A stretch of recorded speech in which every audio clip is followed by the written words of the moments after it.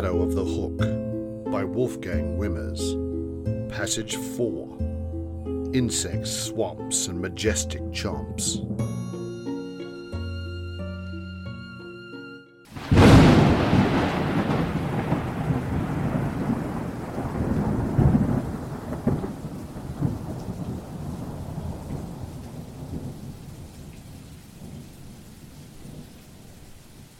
Tick, tock. By Oscar's watch, it was 12:33 p.m. when the group set off back up the hill to get the supplies. About time for lunch. When they reached the house, Mum and Dad, for some strange reason only adults understood, were out back, shoveling snow out of the garden. So, leaving the others outside, Oscar snuck in through the front door and ducked upstairs, where he grabbed a few more items for their journey. A packet of sweets, a small cushion from Rosa's room, and a small towel, the latter items for the comfort of the two at the bottom of the pack. As Oscar bounded back down the stairs, he noticed a plate of sandwiches on the kitchen table. He quickly grabbed a lunchbox from the cupboard and stuffed them inside, then wrote Mum a thank you note on the kitchen pad and shot off back out the door. Together again, the companions headed up the road toward the forest entrance, the now bulging pack on Oscar's back. As they passed the neighbouring house, they shot a glance into its front window. They could see Johnny and Carl sitting in the lounge, playing board games with Anita, Jess and Kate, all friends from Rosa's class. "The others actually are over at Johnny and Carl's house," Rosa said, then jumped at the sudden sound of a dog barking uncontrollably. They'd been spotted by their classmate's little chihuahua, dressed for today in a bright orange snowsuit and brown woolen booties. He was now barreling toward them, making a heck of a lot of noise for such a little dog. "Shh, Wolf," said Oscar. But Wolf didn't shh. He kept barking, large chihuahuan eyes bulging in their teensy sockets as he paced back and forth along the fence line. The bell on the cat collar that Carl made him wear was tinkling furiously. "I think you can smell these two," Oscar said, pointing at the backpack. "We'd better get a move on then, before we're spotted," said Rosa. As they headed further up the road, snow began to fall around them in a slow pitter-patter. Inside the backpack, Ash was closely examining Von Lip's map, while Quilby mashed a coarse paste in a grey stone bowl as they bounced along. "I know this cliff," said Ash, pointing at the map. I used to fly in races around here. Well, when I had working wings, I did. The cliff sits directly under the hook." Quilby patted his friend's shoulder. Well, at least we know where to go. Did you ever see a cave around there?" "No. All I ever saw were cliff walls and lots of fallen rocks." The children had reached the edge of the forest. Where the path and the trees began, moss and earth stuck out from under caps of ice, and the blackened boughs of saplings hung, heavily laden with snow. Oscar zipped open the backpack, and Ash and Quilby climbed out. Quilby, who had been busy working his hat magic again, offered each of his companions a small package that was wrapped in a soft orange flower petal. "Here, rub this on your hands and faces. It will keep you warm." Ash looked up at the children and said, Don't ask what's in it," as he began rubbing the mixture onto his hands and dabbing it on his neck and face. He then turned and started up the path, smiling to himself. Rosa looked at Quilby suspiciously, but he simply gave an innocent shrug of his shoulders. Oscar chuckled and applied the mixture as Ash had done. The texture of the paste was mushy, but it gave off a sweet apricot-like smell. Then he, too, took off up the path. Go on, Rosa. It will keep you warm," said Quilby, generously slopping the paste all over his large ears. "You'll need it where we're going."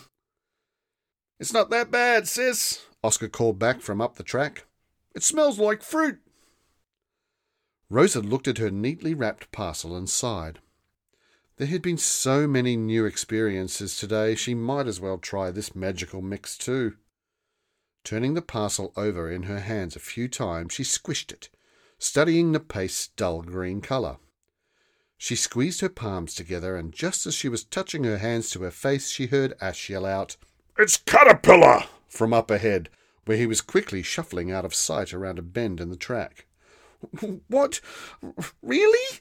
asked Rosa, a horrified look on her paste-covered face. Quilby smiled innocently and nodded. Disgusted, Rosa wanted to wipe the paste off with the small towel they'd packed, but Oscar had the bag and was already well ahead. She shook her head and reluctantly applied the paste to the rest of her exposed skin. Moments later, a soothing warmth spread right through her body from ears to toes. Magic. It worked. Feeling excited once more about this enchanted adventure, she ran to catch up with her friends as they went deeper into the forest. As she rejoined the group, she heard Ash saying, "These tracks were made by humans, so if we come across any others of your kind, we'll have to hide. Quickly. Keep a watch and an ear out, everyone." "Got it," Rosa said, impulsively reaching down to take Ash's little hand in hers. The fairy gave her a surprised look, then smiled, and together the two turned to continue up on the path. Behind them, Oscar fell in beside Quilby. "I suppose we should find out a bit more about each other, now that we're travel companions," he said. Well, why, yes, of course. The magical realm is open to you two now, and you're right. We've got some ways to travel together, so if anything, it will fill in the time. I live on the outskirts of Windermere, under a huge willow tree, with my family. That's my parents, my grandfather, my brothers, and me, and Ash. How could I forget Ash? He's been staying with us for a while, too." "What do you mean by under a willow tree? Do you all sleep amongst the dirt and the roots?" Oscar asked. No, we're gnomes. We live in a burrow. It's huge, with so many passages and rooms that we can't even remember where some of them lead, or what's in them. We gnomes love to burrow. My brothers are all strong diggers, so they do spend a lot of time looking for precious stones." Rosa, who was listening in from ahead, and who loved all things that sparkled, asked, "What kind of precious stones?" "They find amethyst and greenstone, and on the rare occasion they find something truly special, like a diamond or a ruby." "That's amazing," said Rosa. "What do they do with them?" They trade them at the fairy markets, mostly for cloth and for expensive foods," Quilby said, patting his round belly. "We gnomes do like a feast." He paused. "But I'm not a digger. When I was a young gnome, even though I was smart enough, I suppose I never seemed to quite get things right, to fit in with the others. I never enjoyed carving earth and rock like my brothers do, because what I loved was magic." He chuckled. "That's how I got my name. Instead of having a mining pick in my hand, I always had a quill." "What's a quill?" asked Rosa. "A quill is a feather that's filled with ink. We use them to write with," Quilby said. "Don't you have them?" I think Von Lip drew the map with one of them," said Oscar. "But until today I've never seen one. We use pens. They can write for ages, not like your quills." "Pens, you call them? How intriguing. How do these pens work? I suppose they work by some kind of automatic ink delivery mechanism. Do they operate by—" Ash interrupted. Quilby, I think Oscar wanted to know more about you, not to discuss the mechanics of writing implements. Yes. What was I saying? The other gnomes all thought I was a bit of an oddball growing up, so I found comfort in talking to my grandfather. He had been a great wizard in his day, but as he got older, he started to forget things. Now he just sleeps, eats, pats his pet mole, and sits by the fire. But I was lucky enough to learn as much of the simple magic from him as I could before he forgot it all. And one day I hope to become as grand a wizard as he once was. Oscar noticed that Quilby's stuttering had almost disappeared while he was talking about his grandfather and magic. "Weren't you looking for your grandfather's old spellbook when the Grobble started chasing you?" he asked. Indeed, said Quilby. You see, my grandfather's spellbook is very special because it contains the type of magic that's been lost to us gnomes. The magic that I know how to use requires a lot of preparation. In this magic, almost every spell requires the mixing of a number of components, which are then accompanied by a word or a phrase. But the magic in the spellbook is of a different kind. It's verse magic. With verse magic, all you have to do is speak a verse. The spell is triggered without the need for potions or packages. Quilby became more and more excited the more he spoke. It sounds simple, but it's amazingly complicated magic. I could talk about it for hours. "That sounds cool," Oscar said hurriedly, cutting Quilby off. I hope you find it one day." Turning quickly to Ash, he went on. "How did you get your name, Ash?" "There's nothing special about my name, lad," came the prompt response from Ash. As he spoke, his broken stub of a wing twitched. Quilby's face lit up and a glint came to his eye. You'll find there's a story behind every name in the magical world, Oscar. My brothers and I used to try and figure out the meaning behind Ash's name." "I don't think the children want to hear about that, Quill," said Ash. Quilby smiled a cheeky grin, but said no more. Silence fell among the companions for a time, as they continued making their way uphill, each following their own thoughts. Glancing across to her brother, Rosa noticed the sadness in his face once more. She wondered if now might be a good time to ask him about what was bothering him. But then again, he had seemed a bit better since they had met Ash and Quilby. Perhaps she should let it be. After they had walked for about 15 minutes, they stopped to take a moment's rest at a fork in the path. To the left, the same path they were on continued, but to the right, a dark trail led steeply upwards. The path to the right is fastest, said Quilby.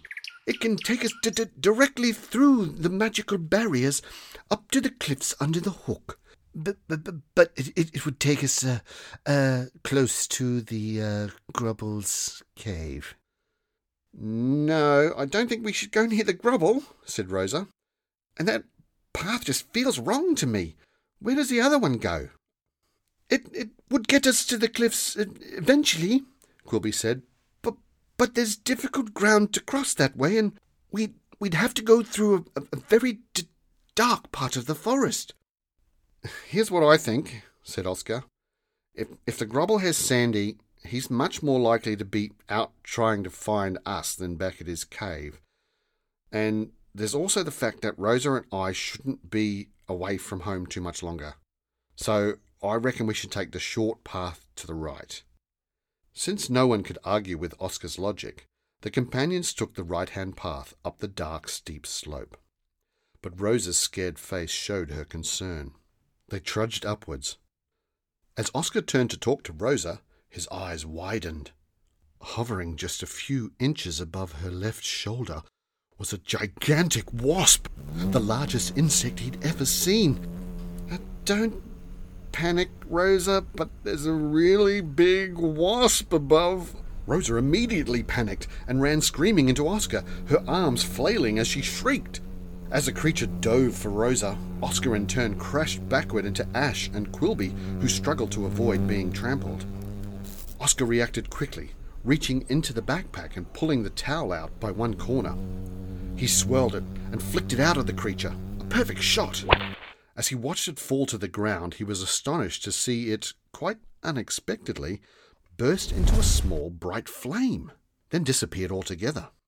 "Ooh, that stinks," Rosa said, scrunching up her face. It's like burnt hair." "What was that?" asked Oscar, looking to the two fairy folk for help. "Wasps don't just burst into flame." Quilby examined the ashes. I've never seen a creature of this kind before, but there's definitely some magic afoot. It may be more of a spell than an actual creature. We should keep moving, and fast."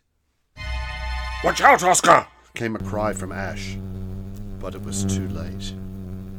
Another giant flying creature was at Oscar's shoulder, stinger poised. Before Oscar could swat it away, it had dug in deep, delivering 3 sharp stings in rapid succession. Oscar reeled in agony and cried out, tears spilling out onto his face. It was the worst pain he'd ever experienced. With each agonizing throb of pain, it felt like his whole shoulder had doubled in size. "It's not over yet!" called out Ash. Although the latest creature had also burst into flame a moment after stinging Oscar, now yet another appeared to threaten them. This one hovered a couple of feet above the companions' heads, its abdomen tilted at an angle, and its wings flapping furiously. A loud, angry humming sound filled the air. Ash, brandishing what to him was a club, but in reality was a 5-inch-long twig, began menacingly waving his weapon at the wasp thing. Oscar collapsed onto one knee from the pain, clutching his shoulder. It was excruciating. "Rosa!" Quilby shouted. Let me into the backpack. I need to make some magic."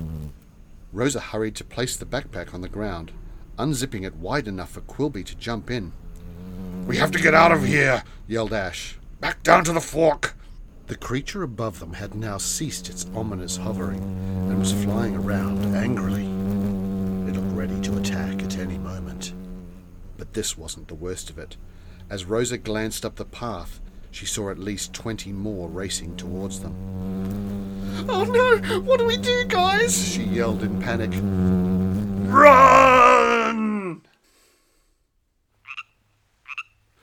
At that very moment, the 2 frog brothers found themselves once more wetting their backs at the bottom of a small waterfall. But this was no relaxing interlude. They were still trapped in their vile vine harnesses. Grawp was in a state of utter distress, unable to jump out of the tangle of vines. He licked a tear from his eye. The evening before had been one of the most horrible nights of the brothers' lives. First, they'd been captured by the monstrous grovelling creature, then had a very close call with the hairy, sharp-toothed beast and its swinging whip. Fortunately, as the lads had made their escape from the beast that prowled the blue pond, luck had been with them. When the beast grasped the vines that were tied to them, and wrenching them down from the ledge, they had smacked into it with such force that it let out a high-pitched yelp, then whimpered and ducked away. The lads had looked desperately around for another means of escape, but the beast was upon them again. To their astonishment, however, there was no growling this time, and the beast had now tucked its whip between its legs, just as it had when its master had called.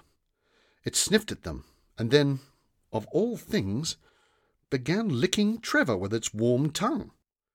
Trevor froze, and could do nothing but watch in disgust as the beast covered him in its slobber. Beside him, Grawp had looked on in horror, stunned. Was he next? As the brothers had pondered how to deal with this new turn of events, the giant booming voice rang out into the night again. "Wolf! Get back inside your box!" With that, the beast had meekly retreated into a square cave by the pond. In some kind of bizarre ritual, it followed its own whip around the small space a few times, circling, before settling down on the floor and resting its head on its claws. Continuing to eye the beast warily, the lads had summoned the last of their strength and leapt up onto the ledge once more. They slowly made their way back to their favourite waterfall to get some well-earned rest before embarking on the journey to the swamp the next day. They were exhausted and still entangled in the Grubble's nasty vines, but at least they had escaped the beast. Now, having slept in the soothing waters of the waterfall well into the day, they awoke, hunger gnawing at their stomachs. "Swamp," croaked Trevor. Grawp nodded in agreement. The two brothers leapt clumsily off in the direction of the murky swamp that slushed between Windward Heights and the gloomy forest beyond. They were looking forward to sampling the juicy insects that lived in the swamp. Zipping dragonflies, juicy blowflies, and zooming mosquitoes would soon be tasty treats for their tongues. The boys bounced along well enough, although the jumble of vines wrapped about their legs slowed them a bit, often snagging on twigs and roots. Nothing, however, would keep them from their lunch, so they kept going in hopes the vines would finally break free on their own. They were almost at the swamp when they happened upon a small clearing filled from edge to edge with the most luscious green grass. In the middle rose a small mound, upon which grazed a majestic-looking creature, like none they had seen before. It was graced with a coat of pure white, from head to hoof, and a single twisted horn extended from its noble head. It looked at them for a moment as they entered the clearing, then went back to chewing lazily on the succulent grass. The boys were distracted away from the fascinating sight by a huge, juicy fly that hummed past them in the direction of the swamp. They loved nothing more than chasing a juicy swamp fly, never felt so alive as when they had a delicious bug to catch, and so they were off once more, quickly forgetting about the fantastic creature. They zigged and zagged, crossing paths and jumping off each other's backs to try and gain enough height to catch the fly, but their dangling vines made this problematic. Nonetheless, they tangled and untangled, jumped and jostled until finally the swamp appeared just ahead. What the frogs called a swamp wasn't really a swamp at all. In fact, it was more like a thermal pool. Hot water seeping up from the earth made the pool cool enough for some mosses and water plants to grow, but warm enough to melt snow and keep the water from freezing. This being an ancient volcanic region, there was a slight smell of rotting eggs, but the two frogs didn't mind. As Grawp and Trevor neared the swamp's edge, they saw, for the second time in as many minutes, something that stopped them dead in their tracks. Ahead of them, astride a huge swamp rat, was the vile creature that had ridden them like sleds only yesterday.